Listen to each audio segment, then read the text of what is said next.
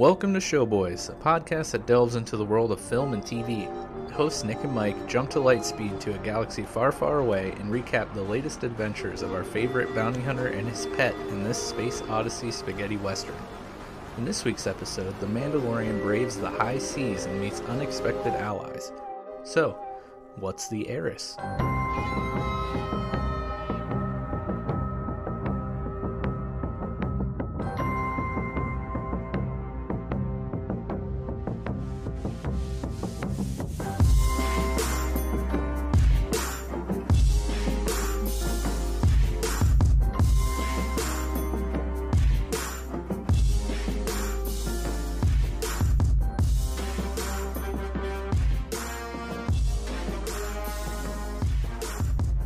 Welcome to another exciting episode of the Showboys Mandalorian Companion Series. This week we cover Chapter 11, The Heiress, and I'm joined as always. With me is Mike. How are you doing tonight? Pretty good. How about yourself? I'm doing good. I'm excited to talk about this episode. Yeah, this one was packed to the brim, to say the least. I would think, you know. It is the shortest running episode so far this season, and there's a lot, going on every single scene, every single minute. It just never stops.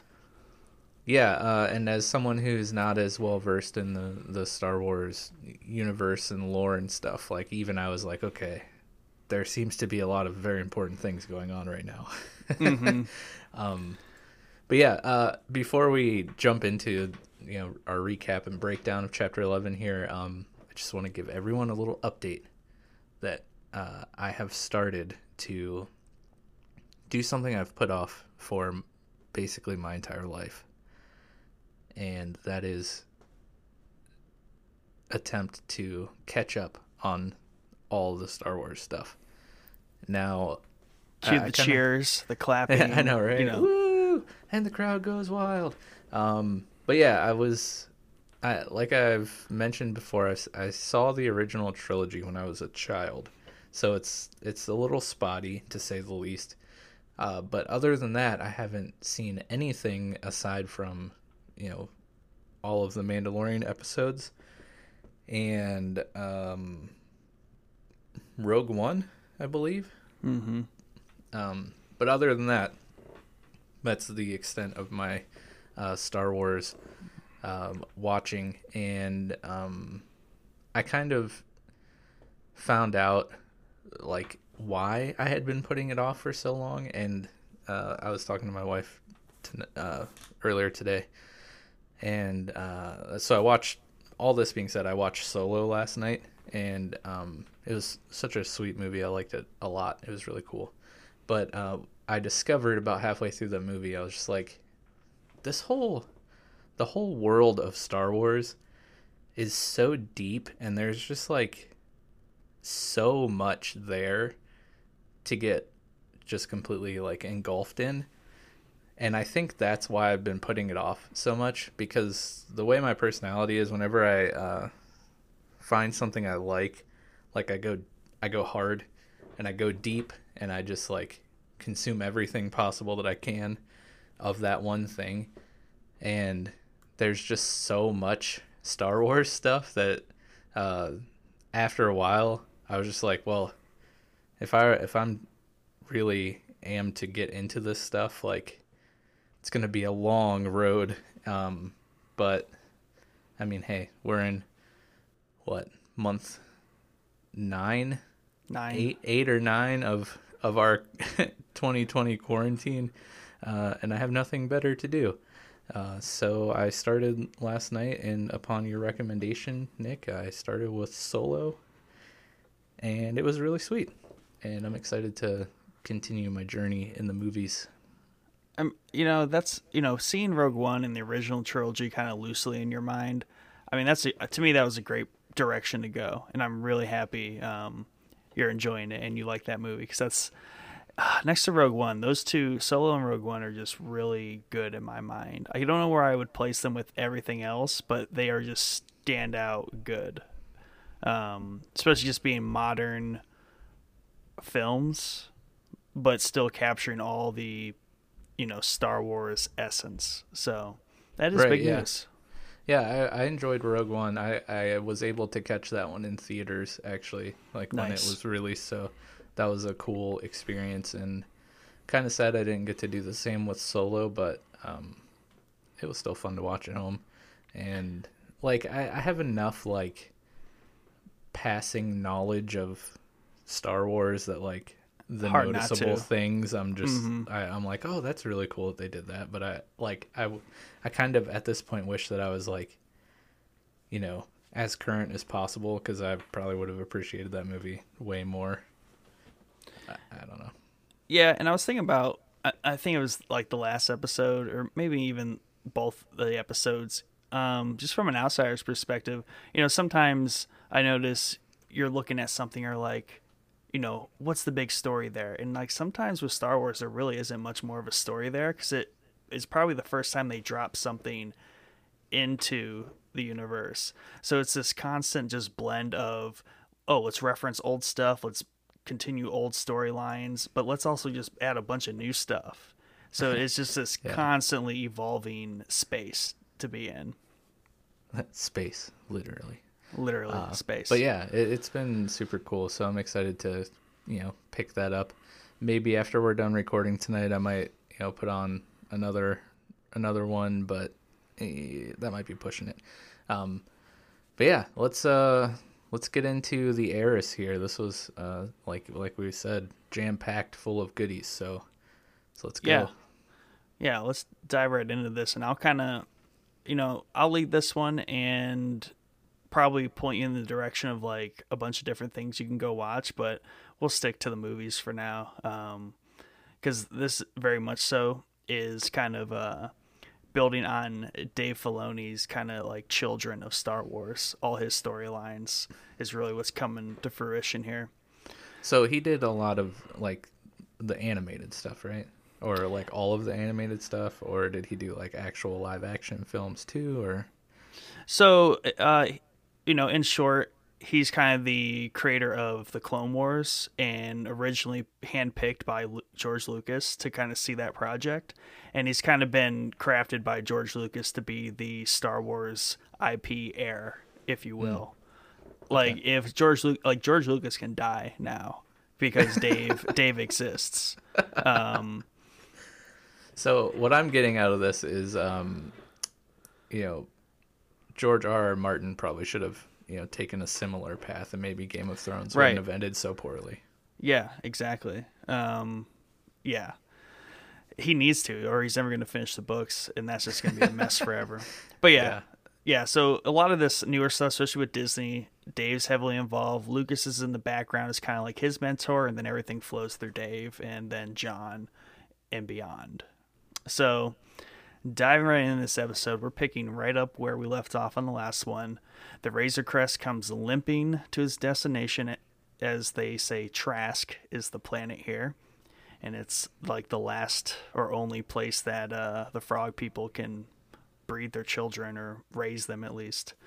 So, I think this was a shot that was in like the trailer, and it's the Razor Crest just like in shambles, just floating through space. So, they show up at the planet and the landing gear's not working, the guidance system's all trash. So they got, Mando's got to bring it in fresh manually, and it's coming in hot, and then it's aiming right for that dock. And I love the kind of like overview of that whole kind of port town. Yeah. That was a really good world building experience. There's a lot of detail in that shot, and I do enjoy generally the detail that they pack into this little place where mostly the entire episode takes place. But comes almost makes it to the dock. You got Amon Calamarian. That was the guy that was standing there. Mm-hmm. And he's just kind of got his, hands on his hips, like, what the hell is this guy doing? Yeah. Almost makes it. What'd he say? Yeah. What'd he say? You said it was like nice and easy. Yeah. And then not And so then much. engine blows and just takes a dump into the harbor, and that was hilarious. That was a good bit of comedy right off the gate. Yeah, I loved the spectator just standing there like, what is this guy doing?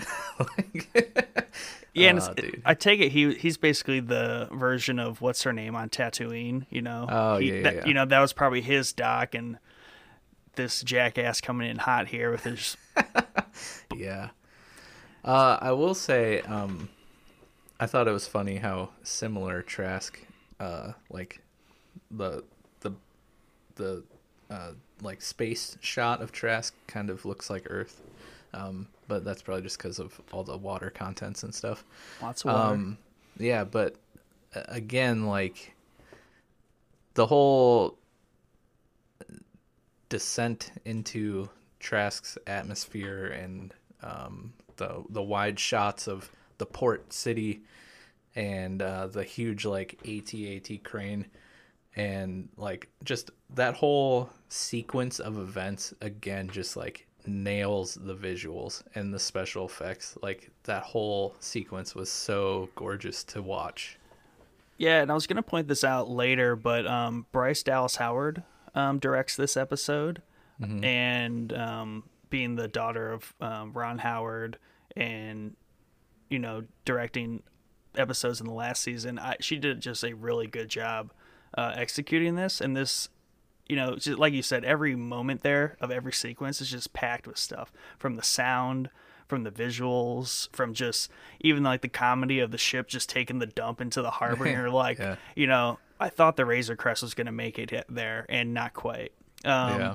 And good call out on the whole like at crane. You know, they got the classic at sounds in there. That was in Solo. That was the first time that was seen was in Solo. But this is I picked that up last night. I was like, hey, I feel like I just saw that.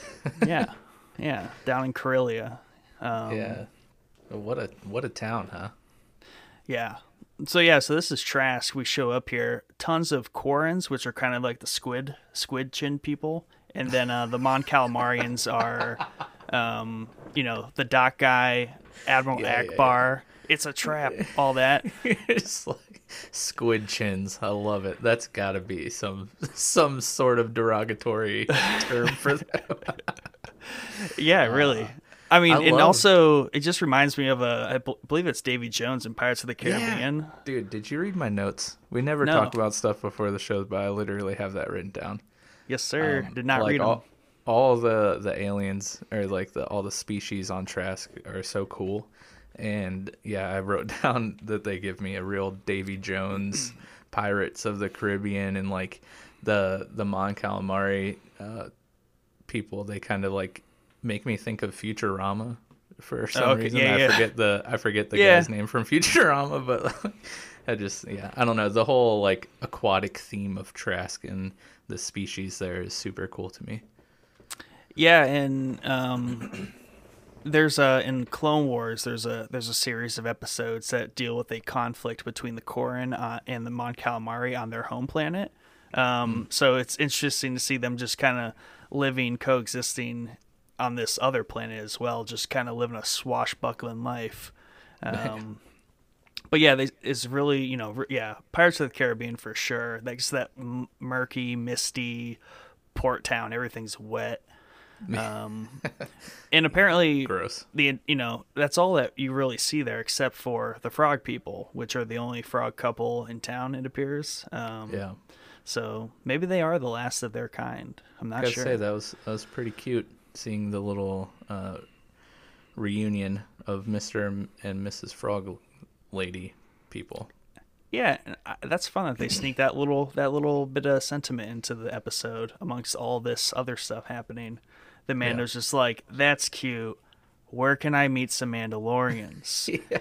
Frog Guy's like, that way. Just kind of points, and he's like, okay, the inn, per usual. Let's go to the inn, get some info. But in that whole sequence, mysterious onlooker gazes from the crates and then disappears. Yeah. Who might that be? I believe that would be Miss Sasha Banks. Yeah. Who's the actress, but I believe she's a wrestler, WWE or something like that. Anyways. They seem to like to pull wrestlers and MMA fighters. Yeah, for well, this. who's the character from season 1? I forget her name, but she's in hot water apparently. Yeah. um, Kara? Is that? Cara, No. Cara Dune. Cara Dune, Oh, I'm pretty sure. okay, Something sweet. along that line. Hey, look at that. Piece Woo! it together. Yeah, anyways. But yeah, so I think, I can't remember if the rumors were when they saw that she got casted, if they were thinking she was going to be a different character, but she definitely ended up not being that character who's later referred to in this episode. Mm-hmm. Anyway, we'll move on though. She's just, no one knows anything about her yet, but she was just creepily standing there watching Mando. Mysterious. Yeah. So, into the another inn, and, innkeeper's like, have a seat. He shows up. He's like, what do you need? He's like, I'll take some chowder for the baby. I'm not going to have nothing. Dude's like, what the heck, man? Seats are scarce. Got to eat something. He's like, I'm not going to eat. Can't take the helmet off. All that jazz. I didn't say that, but he's like, I'll buy some info. He's like, all right. He does gets the shady Corrin guy come on over. He's like, I can find you some Mandos. They're like 3-hour sail away. You can come on with me. Meanwhile, Baby Yoda gets an entanglement with a little squid thing from his chowder. Yeah, that chowder certified fresh, baby. I would eat it. I don't know what your fascination with chowder is, but it disgusts me. Yeah, I'm sorry. But yeah, I think we had a nice, I don't know, intentionally, it would have to be intentionally, a little face hugger nod, Yeah, another one. They keep popping up this season. But the Corrin, he's got that kind of swashbuckling pirate kind of twang to his voice. I couldn't quite place it at first, but that's really kind of what it is. Yeah.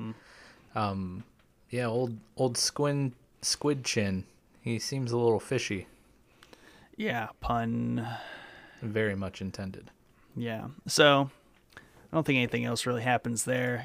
Cut scene. They're on a cool boat. Cue the cool Mandalorian music, and they're out to sea. And they're on this boat. Corn Dude really wants them to check out the thing they got. Now I couldn't figure out if it's in the boat, under the boat, or just in the water. Yeah, I think it was just like they go. I think it's just in the water, right? And they go to like the general area where they kind of lure know it up. It might be, and they're like, "Here's some fish. Watch it eat." Yeah. Anyway, he's real hot to have them come check this thing out. The kid's gonna love it, So they open up, feed the fish. He just smacks Baby Yoda into the little hole there, and they attack Mando. Mando dives in, try to save the baby. They close the gates. See, that's why I think it's part of the ship, because he was like trapped under there. I don't know. Yeah, that part also did. I was just like, why don't you just swim around? Yeah. And like, why didn't that thing just swim away? I think it's somehow in the boat. Anyway, close the gate. They're like stabbing him with those pikes, and they just want that Beskar armor. That's valuable. It's hot commodity. Bro. It's like every little quarry he gets into. It's just like, maybe you shouldn't have had that sweet upgrade. It's kind of like that feeling when you go into PvP or something, and like you got that bounty on your head. You did really sweet in the last round or whatever, and just everyone's out gunning for you. It's just like, feels bad, bro. Yeah, and when people feel like you have like the sweet gear on, and everyone feels like they can gang up on you, but won't take you on one-on-one. Yeah. But also this creature that eats Baby Yoda, luckily his pod closes up, and that thing's just rock solid. It's basically like an amphibious sarlacc is how I interpreted it. Dude, quit reading my notes. I'm sorry. Hey, that's what it is. It's a water sarlacc. So it looks pretty dire. Mando's like drowning. Baby Yoda's missing. And then out come from the sky Mandos. Mandos everywhere. 3 of them to be exact. With very sweet looking armor. It's raining Mandos. We need to make a parody song. I mean, throwback to season 1. Somewhere in there when true. 20 of them all came jumping out of the sky. That's right. But we get this really cool music that'll keep coming back. Dude, I do really enjoy their music whenever their scenes happen. It's really sweet. Yeah, and they tied it to a really great character. So, they're all just kicking ass. They kill all of them pretty quickly. A lot of cool little zip line Batman wrist tie stuff. I don't know what to call it. Tripping them up, beating them up, all that jazz. They save Mando, pull him out of the water. And he's like, the kid, the child, whatever it is, save it. I believe the actor you called out earlier, she dives right in, her character, and you see some blaster fire under the water, and then out she comes flying with Baby Yoda, a little dented in the thing, rips off the thing. Luckily, Baby Yoda's okay yet again. Yeah, their armor is so cool looking. It's got that nice blue shine to it. It's definitely not the Beskar that we see on our Mando. But one thing I noticed is in the scene where the character to be named later helps our Mandalorian up out of the little caged water area, you get a close-up intentionally of her helmet, and you see the insignia, right? It's like that upside-down triangle in between the two eye-looking things. And then there's another very intentional scene where you see her grab Mando's hand, and you see his gauntlet, which has just a solid blue triangle insignia. Now, as someone who knows nothing, I'm assuming that means they're from different clans or tribes or sects or whatever they call it in Star Wars. And then, we find out that in a few minutes that's exactly what that is.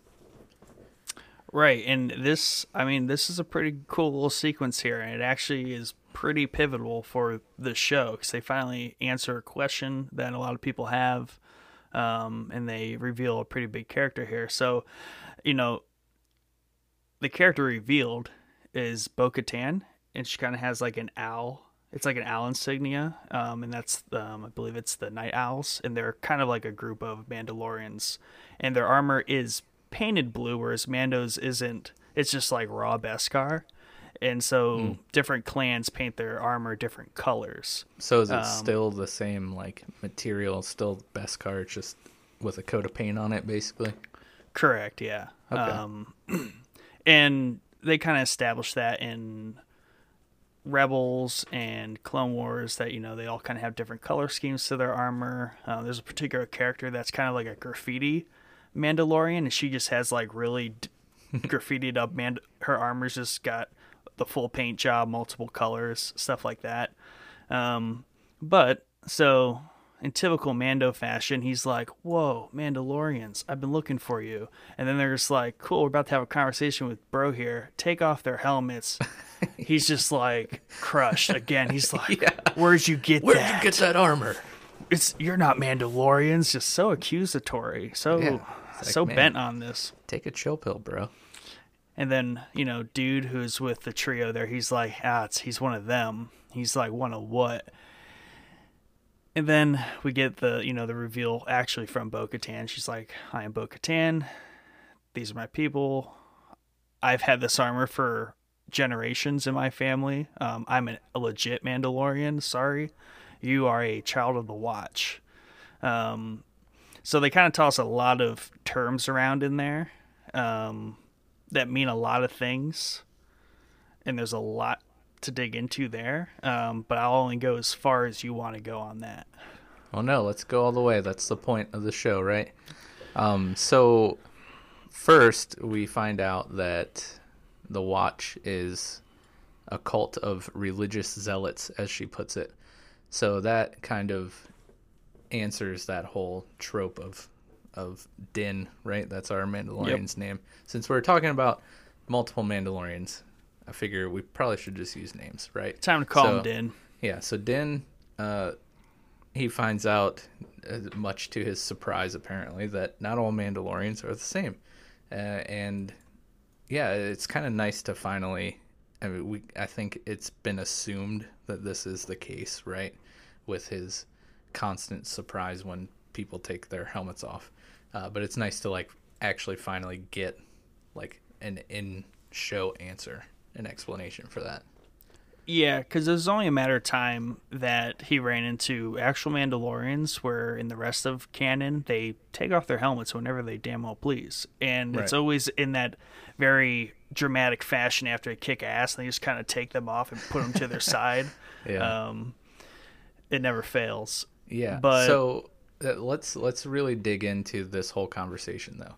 So okay. she talks about her suit being passed through her family for generations, and she reveals that she's from Mandalore. I don't know if she actually says that she's from Mandalore or if she just basically is like, does she go Yeah. into that at this point? To is- some degree, yeah. Okay, and then yeah, we get the nice explanation there of the two different what's the in-universe term for these clans?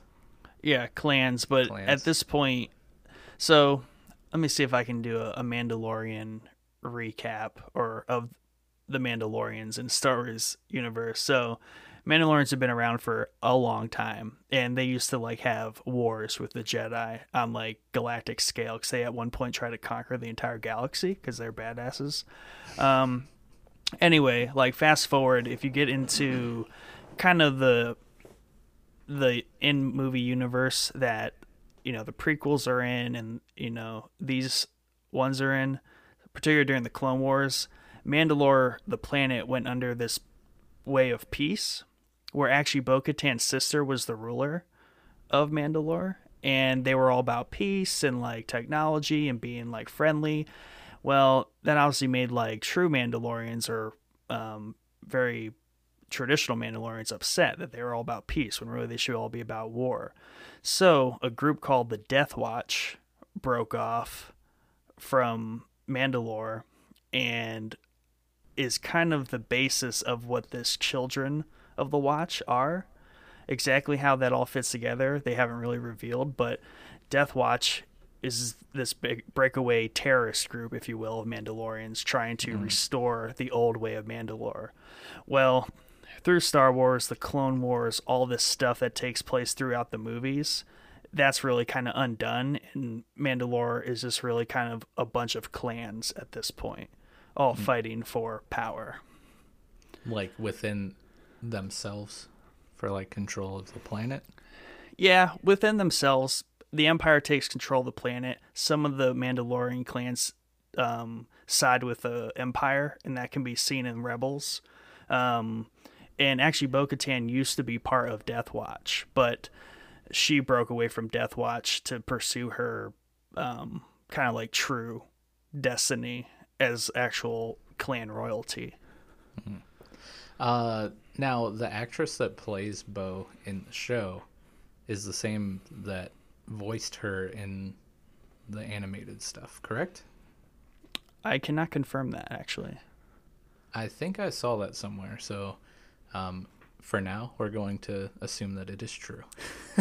That's fair to say, because to me they nailed her as a live action character who is up till now been animated. Okay, let me do some typing real quick. But yeah, so this scene kind of ties into the next scene where, kind of,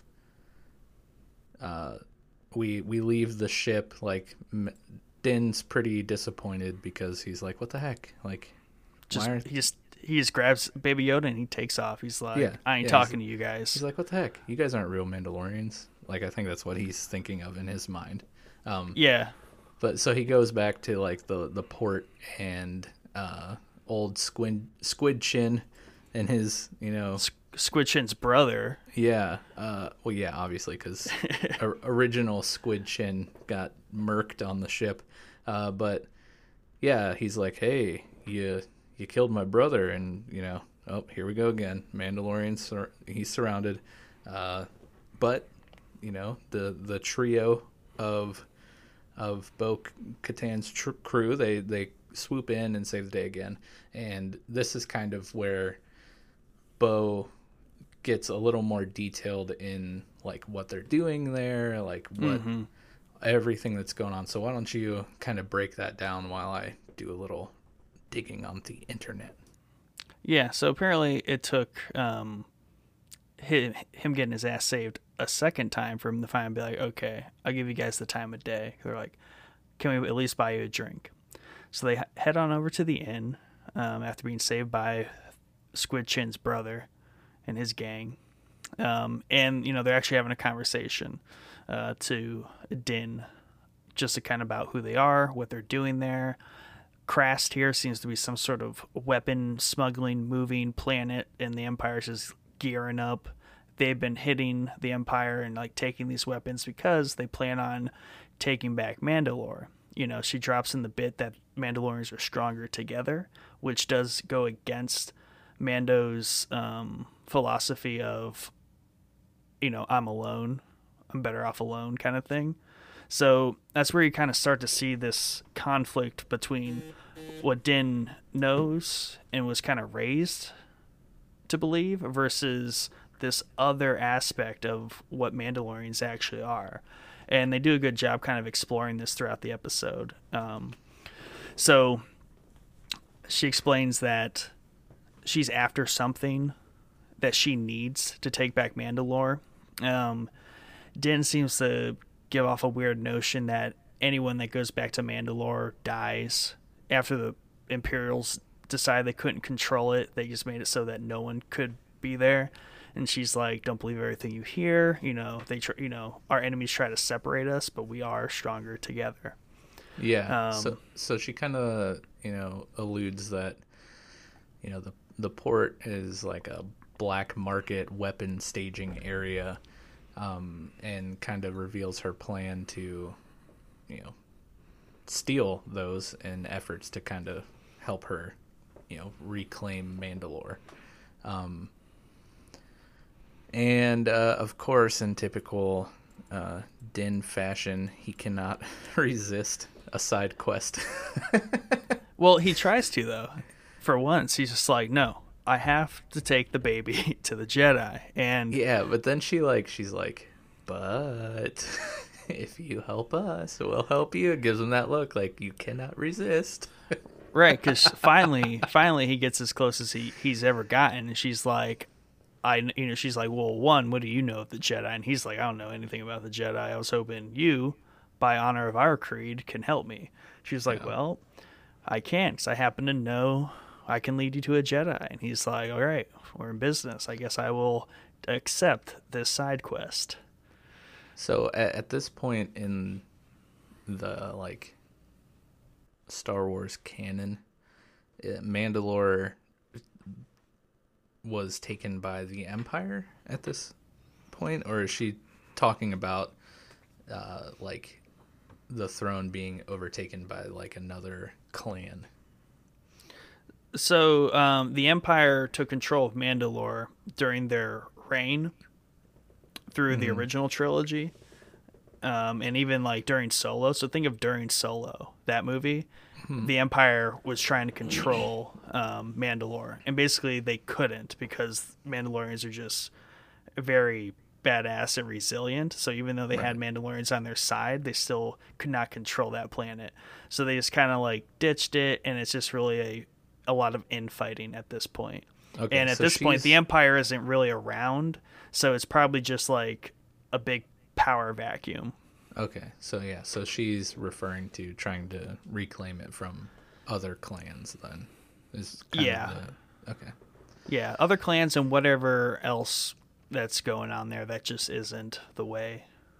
The way. Yeah. Yep. So her whole plan is to hijack a cruiser that's loaded with these weapons. Cut scene to them chilling on the top of the Razor Crest. Real cool. Yeah. They're all just kind of kicking back like, we're going to take that place. Yeah, bro. But yeah, so their whole plan is we're gonna get onto this cruiser and we're gonna take the cargo before they're able to basically jump into hyperspace, because you know they can only go so fast, you know, while they're in the port to follow the port, regulations and whatnot. So that should give them enough time to, get in and out and get their stuff. Yeah, and the Port Authority there is, I mean, they have these rules, but they're not good at enforcing them because Mando just kind of crashed in, and they're just like, "Hey, slow down! Hey, slow down!" He's like, "I really can't," and just did it anyways. So yeah, they use the rules of the port to their advantage because the ship can't just take off. So there's gonna be some time while it's trolling where they can jump onto the ship as it's leaving. And Sorry, go ahead. no, I was gonna say, Mando, is always interested in how many bad guys there is. And she's like, a squad at most. Yeah, now I don't know if a squad is supposed to be 5 or like 50 because there's definitely more than 5. But whatever. Right. I loved the dude who's in Bo's crew. I didn't catch his name, but like I loved his little like tongue-in-cheek nod to how stormtroopers can't like actually hit anything that they shoot at. It's like they can't hit the side of a bantha. Yeah, I love that. That was pretty great. Oh, and then Mando, our dearest Din, becomes a responsible caretaker, and he gets a babysitter. Yeah, I mean, this kind of is a nod back to season 1 when he leaves Yoda, I believe, with the port, the hangar person. Yeah. Is that where Baby Yoda is when he goes and like takes over the frigate with Bill Burr? I think so. Yeah, that would make sense. Yeah, because he seems to know when shit's about to get really hairy, and I would like to know in his mind where his thinking's at, where it's like, all right, too dangerous, not too dangerous. Right. Yeah, exactly. I also loved his little mind your manners. You know what I'm talking about. You know what I'm talking about. He throws him off. He's like, those things are almost boring. Don't eat them. You can't be eating baby eggs right in front of the parents. Okay, bro? You need to keep your cool. But yeah, so... that was... Yeah, so, I mean, before we hit the next sequence, which is huge, anything kind of lingering out there? No, it's all starting to come together at this point, where you hear Bo's, like, kind of grander plan of... why she needs the help, and even though they kind of Bo and Din had their differences, a scene before or 2 scenes before, I think deep down Din wants Mandalorians to like prosper or like do more than just like survive. So I think he's like, at least my idea is like he kind of reluctantly will help because it's for the Mandalorians, right? Yeah, and this is very much a show about his evolution as a Mandalorian. We kind of meet him where he's just kind of like a scruffy one, a good one, but a scruffy one without actual armor. He gets that armor. And, now that we know that this was kind of like a cult, he seems to be very kind of sheltered, at least. And it's really him kind of like a coming of age where he sees different ways that Mandalorians are. And this is a lot of what he's getting from Bo, because she is, a natural leader. She talks with authority, and she makes a lot of sense. Like, she has the same principles as him, just they're much more galactic at scale. Like, they're actually fitting into the ethos of everything going on, whereas his is more like, this is the way, and the armor just told me to take the baby to a Jedi. Right. So, and I think he had, there's a growing respect there. And the dude that's with her, he's just kind of, he's one of them, and she's kind of like gives him that side eye, like, be easy, like, he's still a Mandalorian. And she respects that too, even though he's a little misguided. She knows she can work at him. Right. So, yeah, it's a really cool dynamic here, as this is a very big pivotal episode. So, cutting right to that really badass music, we got that freighter taken off, which, once again, the visuals, the sound, the music, it all just fuses together very well. And, you can really kind of feel this ship taking off did a good job with the engines and all that, and you see it flying away, and then you get the 4 jetpacks overseen Yeah, over top. It just looks so cool. Like the visuals for like a 30-minute episodic show, like mind blowing. Mind blowing. Yeah. They spare no expense. They just whatever, we're Disney, we have all the money in the world. We'll spend it. We don't care if this is only like a 26-minute show. Here. Enjoy the eye candy. It's so good. It's so polished, and that music really just like you're about to hit a crazy sequence. Yeah. And they really do, so they fly in, land on top of this thing, kick some stormtrooper ass, splice into the ship, and you're kind of seeing the captain at this point, I believe, and they're like, they're pirates, and he's given his whole deal. Can I ask you a question about the captain before we go further? Mm-hmm. Well, first, before my question, I don't know if I said this, but the actress who plays Bo is, in fact, the actress who voices her. Perfect. Her name is Katie Sackhoff. But yeah, so that's kind of really cool that they used her voice for the live action. That's sweet. And then I found out the name of the character that Sasha Banks plays, and that is Mercedes Varnado. So I don't know, does that name ring a bell to you? Nope. No? Okay. But yeah, so then to my question about the captain of the ship. This dude is in, like, the actor who plays this dude is in a ton of things. So I might just be like having a, Freudian slip of the mind. But is this captain a character in any of the movies or anything? Or am I just like seeing the actor who plays this captain and like assuming that I've seen him in a Star Wars thing before?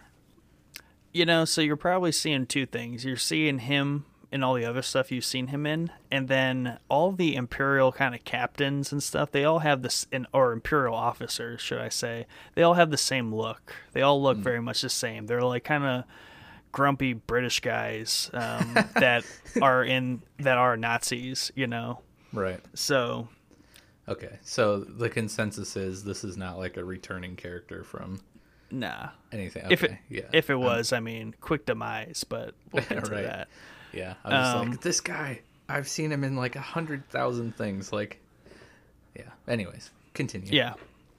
Yeah. So they're kind of like mildly panicking, so like, crap, this isn't gonna go good. But you get this great scene where they kind of like splice in through the side of the ship. Bo-Katan goes in first, wrist blade out, and just slices up some stormtroopers like it's nobody's business. Yeah. Her two sidekicks come in, just blasting, and they kind of like execute this really badass strut down the hall, like the three of them in line. And then Mando kind of just like comes in, he's like, whoa. Like, he's through this whole sequence, he's kind of lagging behind. Yeah. And I think he's like really taken aback at how just effective they are. Like, they are just dead accurate machines at just murdering these dumb stormtroopers. Right. Yeah, their ability as a 3-person crew is very, very cool to see, for sure. Like, they've definitely been through some stuff together, and they really, they know what they're doing, how to execute the tactical things that they need to accomplish the mission at hand. So 2 things here. The alarm that they use in the Star Wars stuff, like, seriously is one of my favorite sounds ever. Like, I could just listen. The Imperial alarm. Yeah. Oh, so good. Like, just play the alarm on repeat, nothing else, and I'll be satisfied. It's like, it's a horn alarm. It's a really cool sound. It almost just sounds like somebody yelling. Yeah. like I'm convinced that that's what they did to get the actual audio for that is like just someone going "Ah," and then like layering it with like a bunch of effects and stuff. But the other thing is, to me, it is truly astonishing how the Empire like seized control of the galaxy using stormtroopers. Like, how did any of these people like graduate from the Empire Military Academy when clearly they cannot operate a blaster to like save their life? Yeah, unfortunately, I can answer that. And kind of back to the sound bit, there's actually really good documentaries on the making of the original trilogy and how very practically they came up with all these sounds because they had a small budget, but they made all these sounds just like with very practical kind of like, banging tin cans together, right? Or like running, because like the cables, like those metal cables that like, when they snap, they did that the blaster sound, right? Yeah, a lot of different things like that. So there's just really cool when it comes to like you're an audio guy. I might have to dig up some stuff for you to kind of reference. I love that stuff. Yeah, so they definitely they carry those sounds forward, and they still kind of do it that way. And just a quick note on the Empire. So at this point, the Empire is kind of disgruntled. This is fragments of the Empire. And as you kind of saw at the end of season 1, how like the two scout troopers on their bikes, they're kind of like real lazy, and all the stormtroopers are just kind of like lackluster, guns for hire at this point. But even before that, the Empire was basically the remnants of the Republic, and the clone troopers were absolutely badass. And then they slowly replaced them with just like recruits. So the Empire is more about numbers, quantity, not quality. That's the Empire. Okay. Hence the TIE fighters that blow up all the time because they don't really care that they lose them, like mass produce them. So anyway, yeah. And also, speaking to kind of like the Mandalorian way, like Bo-Katan is, for less of a better term, like the heir to Mandalore. But like she goes in first, knife out, just whooping ass, and she's always kind of the lead. And then the female with her is kind of like her backup, like the specialty, go do something. Like she dove into the water to get Baby Yoda. And then the dude is kind of, you see him like he's always kind of in the back, like watching their six. And he does that a couple times in this sequence. So like you said, they have their roles and they know what they're doing, but like Bo is at the front. I will say here, like, this is a good example of how to make how to make a strong female character without like shoving the soapbox like social justice warrior woke like agenda down people's throats, right? Like right. you don't get any sort of quippy lines about her being a female or men sucking, or like you don't really see scenes of like the dude and her crew like fumbling around and messing up or anything. Like, no, you just see Bo as like this amazing, incredibly strong, incredibly brilliant like tactician leader who like knows what she needs and like knows exactly how to get what she needs. And it's like, dude, that's all you got to do to like create an empowering female character. Like, just make them a good character, and it's just laziness. Mission accomplished. But I feel like that's a whole other like we could do a whole separate podcast on things like that. So I don't want to hijack this episode. Yeah, but I'll just say Captain Marvel, lazy, right, lazy execution of that. So, segue here into not hijacking our episode, but the crew here is successful in hijacking this cruiser ship. We get the cool fight sequence down to basically the cargo hull, and kind of take us through that. Yeah, so they're advancing through the ship. Captain's kind of like trying to maintain order here, and he's like, hold them off until we can get to the fleet. Because in that time, he's like, hey, what are the rules again? Forget the rules of the port. Like, ascend. Let's go. So like the ship starts like cranking. Because it seems like he's trying to get to the fleet. He wants to jump to hyperspace, get to the fleet, and I think kind of like capture these pirates, if you will. And in that also you get some dialogue where you hear over the comm like, there's 10, maybe 20, and then like the pilot's like, there's 4 life forms. Yeah. That's, it's just hitting the fan. Yeah, So but back to your point before we go any further, like I think his thought process is like, if we get to hyperspace, like they can't. What are they gonna do? Just jump out into space and jetpack their way back to Trask? Like, what? They can't do anything. Like, if we can at least get to hyperspace and make it back to the fleet, like, one, we have a shot of surviving, and two, like they kind of look like amazing, an amazing crew of the Empire, right? They're able to capture 4 Mandalorians and kind of like deliver them. So yeah, and that's kind of apparent because when they get down to the cargo hold, and obviously they blast their way in there, but the chicken shit other captain guy officer was just like, close the doors. Yeah. And he's like, which one? He's like, all of them. Like that real just panicky. close them, bro. Get them. He kind of reminded me of like in like an Office show or something, like just the lazy, dumb, thinks he's in charge kind of guy, but really he's just like a little chicken shit, and he's just like, just close the doors. And then close the doors, and Captain's like, so what's up? He's like, we locked him in the cargo control area. He's like, the what? And just they just all get jettisoned. Yep, sucked right out the back. The old cruiser just poops them out. Yeah. So then in the dialogue, you learn that he's like, what are you guys going to do? Just jump out with some of our loot, some of our crates here, and we're going to hunt you down anyway. She's like, no. Have a cup of tea, put some tea on. We're coming up. We're taking the whole ship. And yeah, and at this point, Din does his, classic, like, you changing can't see terms his face, on me, but like you can tell his whole mood just changes by the way he whips his helmet around. He's like, well, excuse me. Pissed. He's like, you're changing the terms. He's like, this is not what I signed up for. Yeah.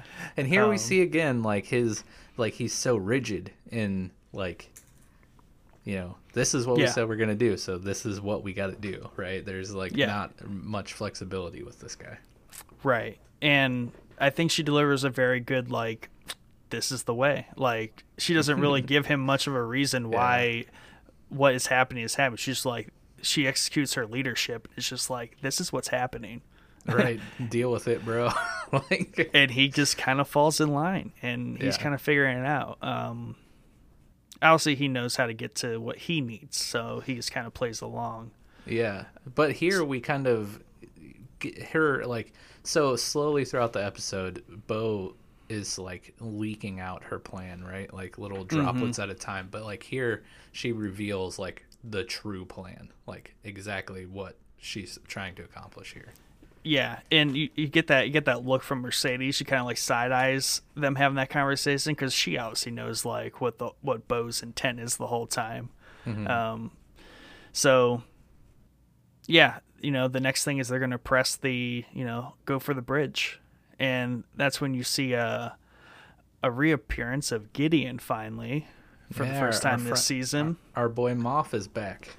Yeah, Moff Gideon. So the officer's making, now he is now the chicken shit of the ship, and he's just like, hey, we need backup. Gideon's like, how much of the ship have they taken? Like, everything but the bridge. He's like, a little late for that. You know what to do. I like how the pilots are just kind of like, fuck. Yeah.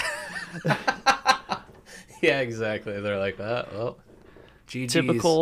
Typical Imperial style. Blast your officers, and so he jumps in the driver's seat and starts the nosedive towards the sea.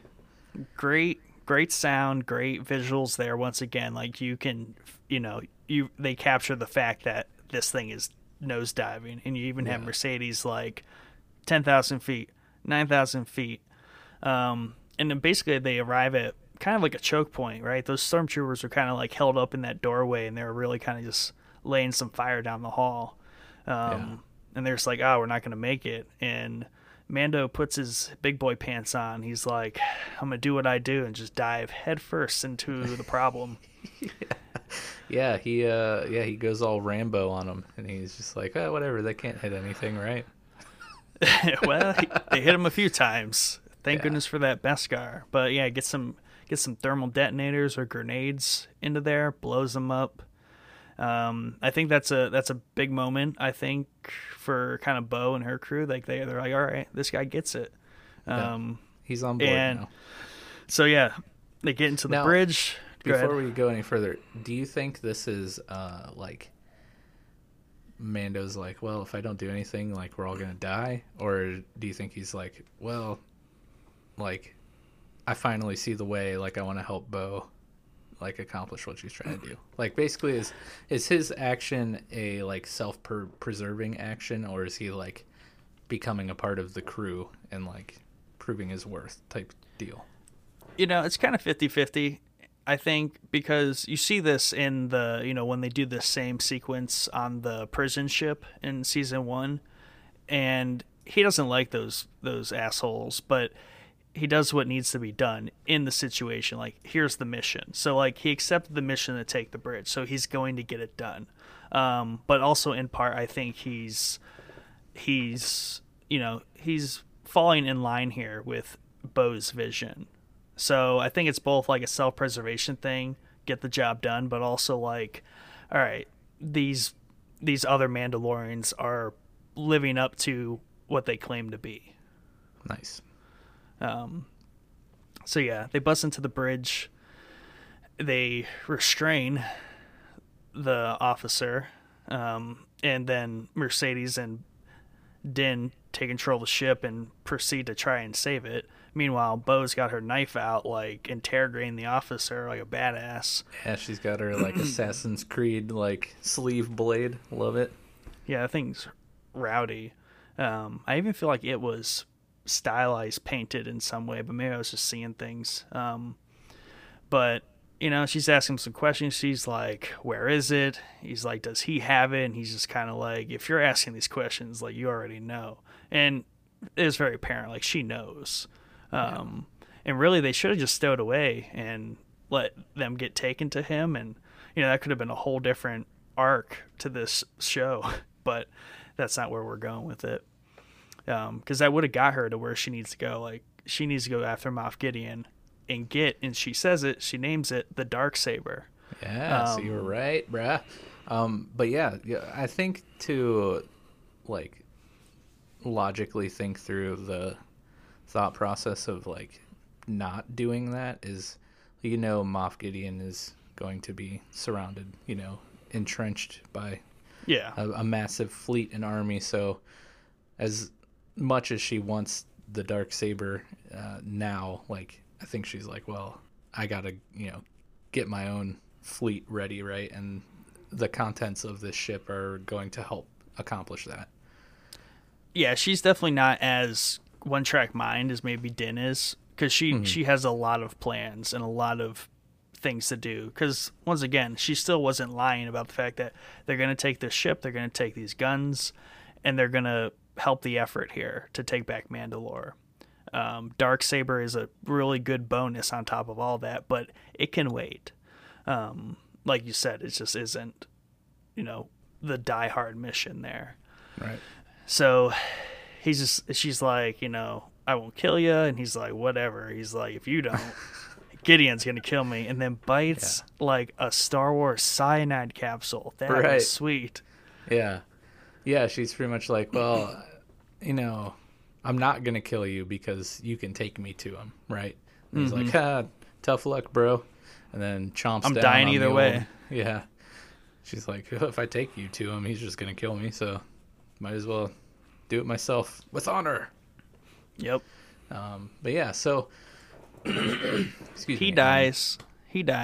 And then they save the ship. They very closely, they almost hit the water, but they pulled it up just in time. that poor Port Authority once again, like, what is going on? Yeah. We need to really get some like security, like something flying in the air to like help us. Anyways, so you know they kind of all have like a little moment there. Bo's just like, hey, you know, we're still doing what we're doing. You're welcome to come, and you know we want you to come. But he's like, yeah, but I gotta go. You can see it through his armor and his voice. Always just well done there. That he's kind of reluctant, I think, or like he's a little more reluctant. He's like, I still have to go do this thing, but he's not as kind of one-tracked mind on it as he was before. Yeah, I don't think he completely like shuts the idea out of his mind. Right. And he's like, you know, I gotta go do this thing. So like, where can I find the Jedi? So Bo's like, hey, you know, she's really well acted. Because you can like kind of see it in her face. Like there's a lot being said through her eyes, right? And I she does that to like her own teammates there, and like even to him, like she understands, and she's giving him his space to kind of do what he needs to do, and eventually he'll come around. So she's like, go to Corvus, or a city on Corvus, and find Ahsoka Tano, and let her know Bo-Katan sent you. And that's a huge confirmation of a lot of rumors that Ahsoka Tano is going to be in The Mandalorian. So a lot of the things in this show are just telling people to go watch Clone Wars and Rebels, because that is where both Bo-Katan and Ahsoka Tano are like fully fleshed out on their backstory. Are those movies, or are they like animated series? Animated series. Okay. So, yeah, so Dave set up a lot of these story arcs with Clone Wars, and that is all the events between episode 2 and episode 3. And then Rebels is everything between episode 3 and episode 4, but before Rogue One. Okay, that makes sense. And then my favorite part of the episode here is, actually, go ahead, finish what you're saying. I didn't mean to cut you off there. No, I was just gonna say, in Rebels, fleshes out a lot of Ahsoka Tano and Bo, kind of like leading up to this point in time, if that makes sense. So the last time we really kind of see those two and what they're doing is in Rebels. Okay. And Ahsoka Tano is rumored to be the character that Rosario Dawson is supposed to be playing. Correct. So that'll be cool. She's a pretty phenomenal actress, so excited to see what she does with this character that I know nothing about, but one day we'll learn. But yeah, you'll have to watch the Clone Wars. I know. And Rebels. Add it to the list, right? Yes, sir. But yeah, we get my favorite part of the episode where Mando just like yeets off the cruiser. He just like walks out the door, just like yeet. Yeah, and like before that, like when they're in the bridge there, you know, she gives him a very heartfelt, sincere "This is the way," and like he says it back. And in that moment, like he now I think has a much bigger understanding of what the way is. Yeah, like he's on board with this larger sense of the way. Right, and it's you're right. It's a completely different tone and like a 180 from the snarky like "This is the way." Like you gotta help us. Like earlier, back in the cargo hold when she's like, "We're taking the ship," and he's like, "What?" So yeah, it was really cool to see that the like resolution and like mutual respect that we see between Bo and Din. I thought that was like really, really great. And you're right, the actress that plays Bo did such a great job with the nonverbal stuff, like just really conveying the emotions and like the gratitude and the leadership and you know whatever else you know she conveyed here throughout the entire episode with you know her face and like her body language, and it was just very well acted. Super great. I mean, because her lines say one thing, but her body language and like the way she says things is a completely different conversation between her and Mando that's never really spoken. and you're seeing this evolution of Mando and his acceptance into this wider universe. It was Right. just really cool. I really liked it a lot. And I mean, even to say like that story arc right there, executing itself in 20 minutes? Right. Yeah. And like, You can't get We've- that in a 2-hour movie these days. right. We've talked so much about everything that's in this episode, and it's the shortest episode of the season. And it's like so much to unpack here, and like so many things to move the main plot line along. And it's just it is shocking that this is the shortest episode so far. But yeah, so Mando yeets off the cruiser and, you know, gets back to the sitters to relieve them of their duties, and you get the obligatory cute scene with Baby Yoda and the little tadpole floating around in the dish. And of course my mind goes to, like, was he sad that he had to leave because he wanted to eat the tadpole? Or was he just like, you know, wrapped up in the cuteness of this little baby and like wanted to play with it? I want to lean towards that, but you never know with this guy. You know, I think like he was kind of like touching it, kind of. I feel like given enough time, he might try to eat it. I really do. He tries to eat everything, so I would be surprised. Yeah. And he's putting much larger, more evolved things in his mouth than a tadpole frog person. Right. So, I mean, when they're taken off in the very Davy Jones kind of fix up of Mando's ship, you know, that squid thing, that thing was rowdy, but he eats that right up. Yep. But yeah, speaking of the Razor Crest, that's still a heaping pile of garbage. Like, there was nothing really done to it. But like, It's held together like string. right? Can Din please just get a new ship, bro? Like, you gotta let it go. No, he can't get a new ship. It needs fixed. It's like Han Solo getting rid of the Millennium Falcon. It just can't be done. Yeah, You fix it. Come on, man. You gotta take care of business there. Like, But how is even that the- thing still flying? But even the Falcon hasn't ever been that beat up. Well, maybe at the end of Solo, it was pretty rough. Yeah, I was gonna say that thing got pretty wrecked. Yeah, it's about in the same state. It'll get fixed up.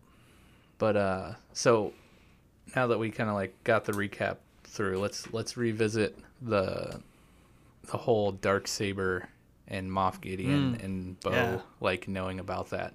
So in our first episode of the companion series, we kind of lightly touched on this possible arc of Moff Gideon and the Darksaber. And so this whole conversation with Bo knowing about the Darksaber, which if it's truly a weapon that's passed down through Mandalorians and stuff, obviously it makes sense that she knows about the Darksaber. But like, how does she know that Moff Gideon has it? Like, what does that mean? Does that mean like the theory that we had where Moff might have been a Mandalorian that defected to the Empire? Like you were saying, Mandalorians have worked with the Empire.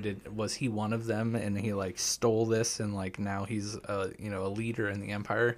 Or is this something that like when the Empire came and tried to overtake Mandalore that he, stole while they were there and like booked it out of there? Or are we talking about, again, like, is this something he stumbled upon and then realized like how great and powerful this thing is and what this weapon really means? Like what's the connection there? Do you have any theories or anything?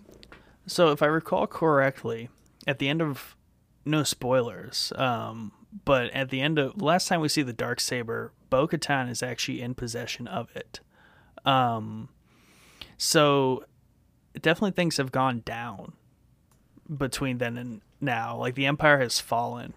Are you talking like big picture? Because I think the last time we actually see the Darksaber is when he cuts himself out.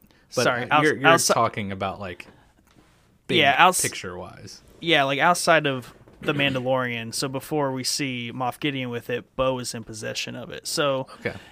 It's also assumed that the Empire is gone, at least in the sense that Darth Vader and the Emperor are dead. So there's a power grab here, and Moff Gideon is somebody who is trying to consolidate power, and rebuild the Empire to some degree. So he definitely has the Darksaber. Either, he's either, like you said, a Mandalorian, and he's, just went full Empire, and he's just trying to consolidate power through it, and even like Mandalore itself, or he is just an Imperial who knows he can find and build power with the Darksaber. So that's kind of yet to be seen, but just kind of knowing what Gideon's motives are here. He's still pretty mysterious. He's after Baby Yoda. He has the Darksaber. Like, he has some pretty meta driven plot lines here.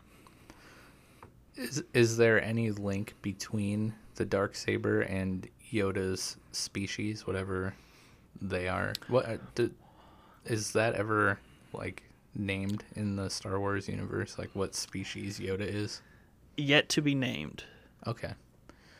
But yeah, do you think there's like a connection there, or are they like two separate things that he is just trying to acquire to, take hold of whatever power he's trying to amass?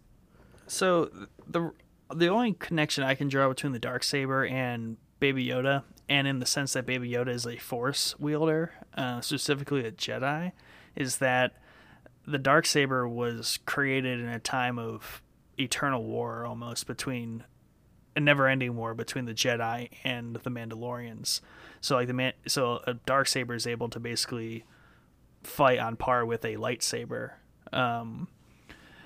So it being some sort of relic used to fight the Jedi, and Baby Yoda being a Force-sensitive being, he's driving at something there. Exactly what, I don't know, but he's definitely either trying to fight whatever Jedi are left, and he needs Baby Yoda for something. And so you said the last time, like in the canon, Bo had the Darksaber. How did she acquire that? Is that just passed down through, because the episode's called The Heiress, so I'm assuming she is the heir to the throne of Mandalore, right? So is the Darksaber wielded by the leader of Mandalore, or like, do you understand what I'm asking? Is that question making any sense? Because I don't know, like, if I'm making sense asking. No, yeah. So the Darksaber, basically, whoever has the Darksaber has the right to claim the title of Mandalore, being the leader of the Mandalorians. Typically, they do a whole kind of one-on-one duel thing. Like someone challenges you to the duel. It's like a fight of honor, and whoever wins gets the Darksaber and becomes the ruler. It's very Viking-like. Yeah. So the Darksaber is actually lost for a good while, and it was slowly refound during the show Rebels. So through the timeline, through the storyline there, another Mandalorian comes upon it, who's a main character in Rebels, and through a story arc there, she gives it to Bo because she recognizes Bo as, a better leader of Mandalorians than she.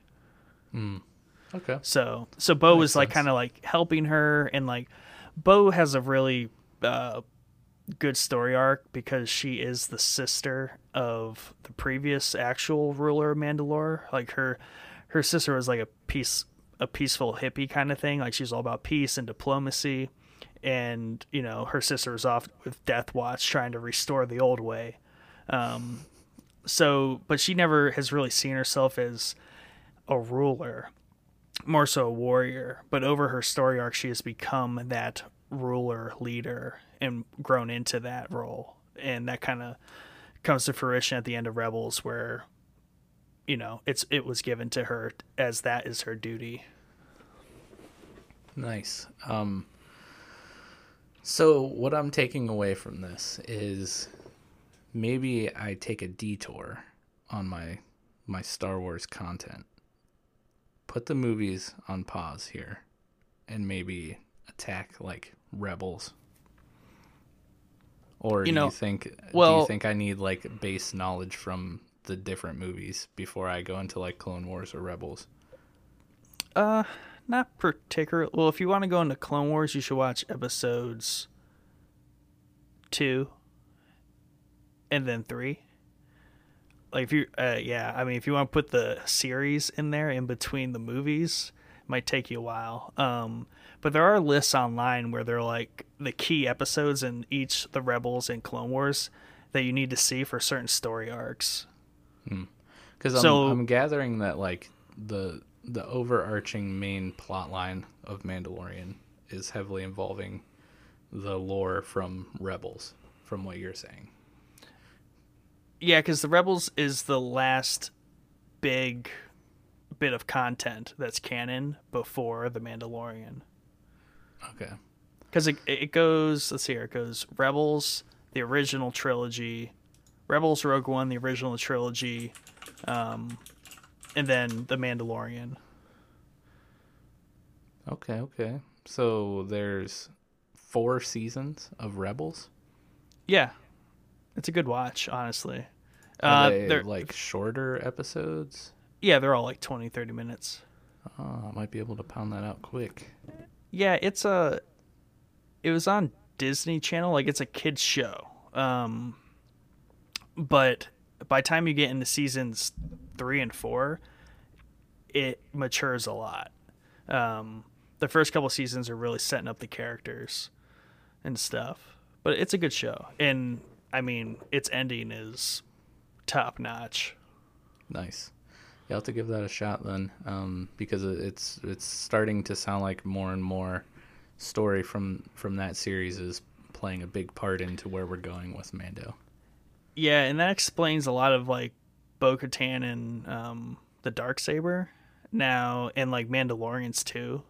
Now, for Ahsoka Tano coming up here, you kind of need to like watch all of the Clone Wars, and there's 7 seasons. Yeah, I don't think I'm gonna be able to do that.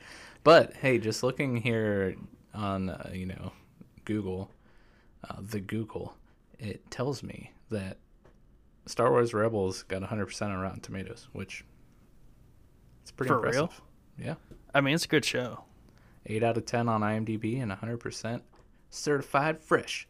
But yeah, so I'm really excited to see, like, don't get me wrong, last week's episode was pretty cool, but like, I love seeing the main plot line be pushed along, and this episode was just jam-packed full of little tidbits and like big tidbits, and we got some new characters, and I really hope that we're able to see Bo-Katan in future episodes. I hope she's not just like a one and done character that we've seen in throughout the series a bunch of times. And yeah, I mean, they're so badass they can get their own show at this point. right. Yeah, so many spinoffs. So many spinoffs. Yeah, I don't know if, I mean, it leaves a question in my mind if Baby Yoda and Din, their kind of little storyline here, is going to end, if you will, and he's going to continue on with the Bo-Katan story arc, and we're going to see more of her, or if that's just going to be kind of like a passing pivot piece to get to the next story arc with him, and it's more Ahsoka Tano and him. And it leaves a lot of questions as to like where this entire season's going to end up. I do think they're probably going to put in some filler before we get to see Ahsoka Tano, because this is the way. They're this in is no the way hurry. of Disney. Yeah, but they're also in no hurry to tell this story. And looking back on it, like the last episode on the Ice Planet, which apparently was the same one from the first episode of all of Mandalorian. Oh, really? Apparently. Oh, that's pretty cool.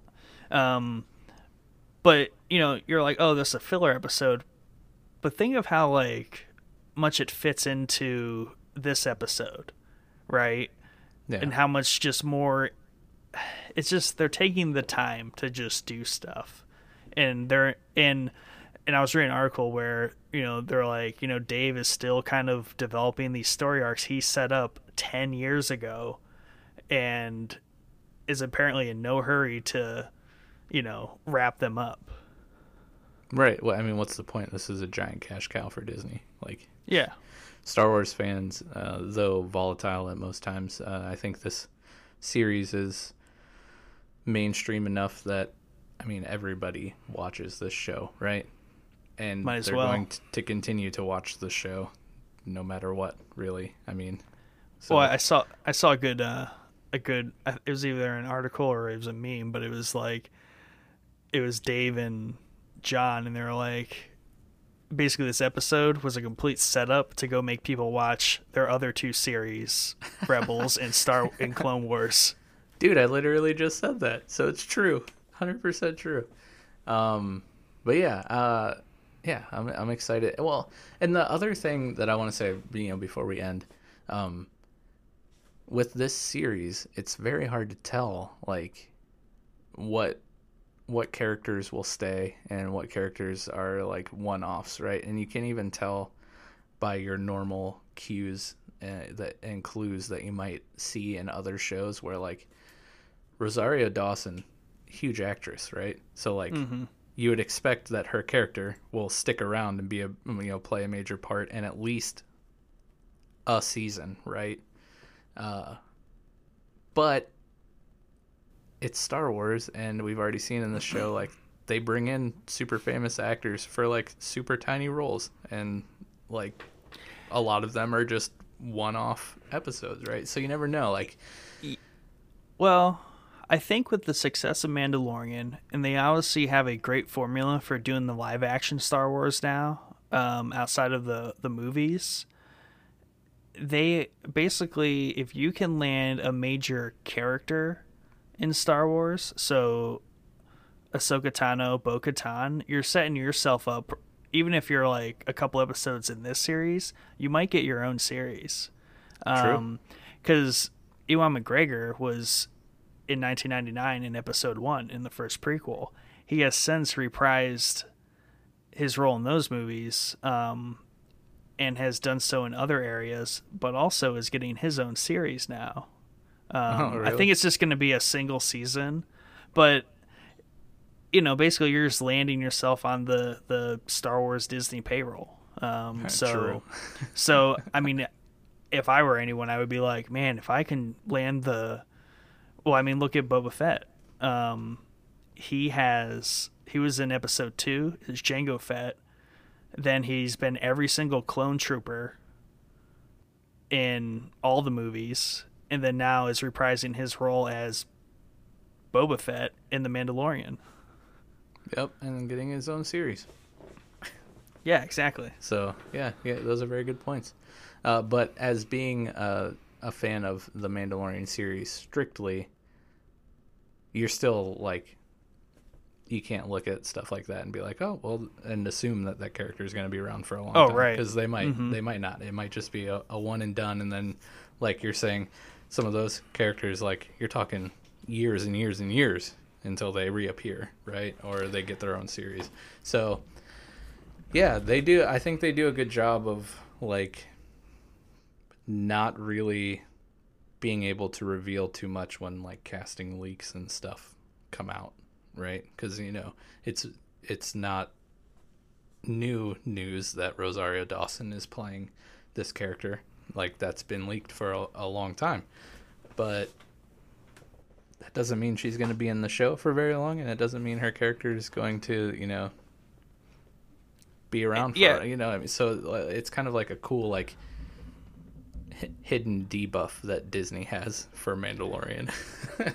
Yeah, and there's things that get spoiled like that, but everyone still wants to know, like, how is she going to be introduced? How does it tie in? There's still a lot of mystery to it. Yeah.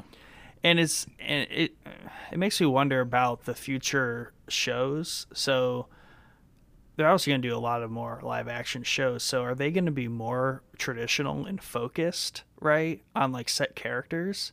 Or are they going to be more like The Mandalorian, where they're just going to be weaving this network of shows where The Mandalorian is going to be in those as a cameo?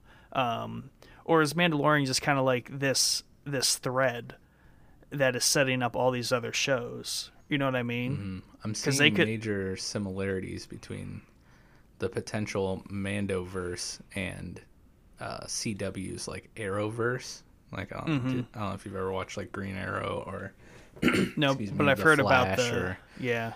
But basically, Green Arrow started and ran for a season or two, and did a really cool job of like interweaving other DC heroes and storylines and stuff that weren't just Green Arrow related. And then you have spin-offs like The Flash, and then Legends of Tomorrow, and Black Lightning, and blah blah blah. You know, all these other side characters end up getting their own shows, which basically is, I mean, it's happening here, right? But yeah, like I'm seeing a lot of similarities in that sense of Mandalorian and Green Arrow, where Green Arrow was like the launching pad for all these other things, but also like a great show on its own, obviously, and until we get into the later seasons, and it basically becomes like a teen angsty, like teen romance show, which is super annoying. But yeah, I'm excited to see, you know, what ends up happening here. Yeah, and I forgot to mention this. Nice little tidbit when he jumps to hyperspace at the end of this episode. Just one piece of the Razor Crest is just left behind floating. Because it's falling apart. Yep. Think that's going to lead to anything? Yeah. The ship just blows up in hyperspace and it's over. And the series is over. That's the last time we see Mando and Baby Yoda. Yeah. And also, rip Baby Yoda's little cradle pod. Like, that thing's toast. What's he going to do, man? He's got to carry him around everywhere now. Yeah, and dude that made it died. Yeah, double rip. Man. So many rips. But yeah, I mean, this has been my favorite episode of the companion series so far. There was so much to unpack here, and I had a lot of fun getting to ask a lot of probably very noobish and silly questions to someone as engulfed in the Star Wars universe as you.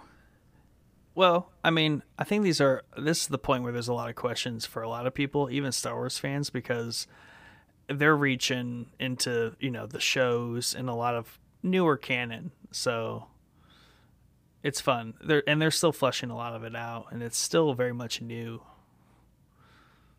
But yeah, it was a great episode, and I think it might be the best episode of Mandalorian, at least in my opinion. At least it had the best action sequence there at the end. Yeah, I would agree. Top notch. Well, yeah. So that's that. Chapter 11, The Heiress. Thank you for joining us. Thank you, Nick, for the wonderful recap and guide through the episode. And thank you to our friend SJT for the amazing remix of the Mandalorian theme song that he graciously allows us to use for all of our Mandalorian Companion Series episodes. If you haven't done so already, all the links to his pages and channels are in our episode descriptions on YouTube and Anchor. Please check him out and follow him where you can. He's pretty great producer, and this beat is fire. So enjoy. That's all I have. How about you? That's all I got. Cue that sick beat.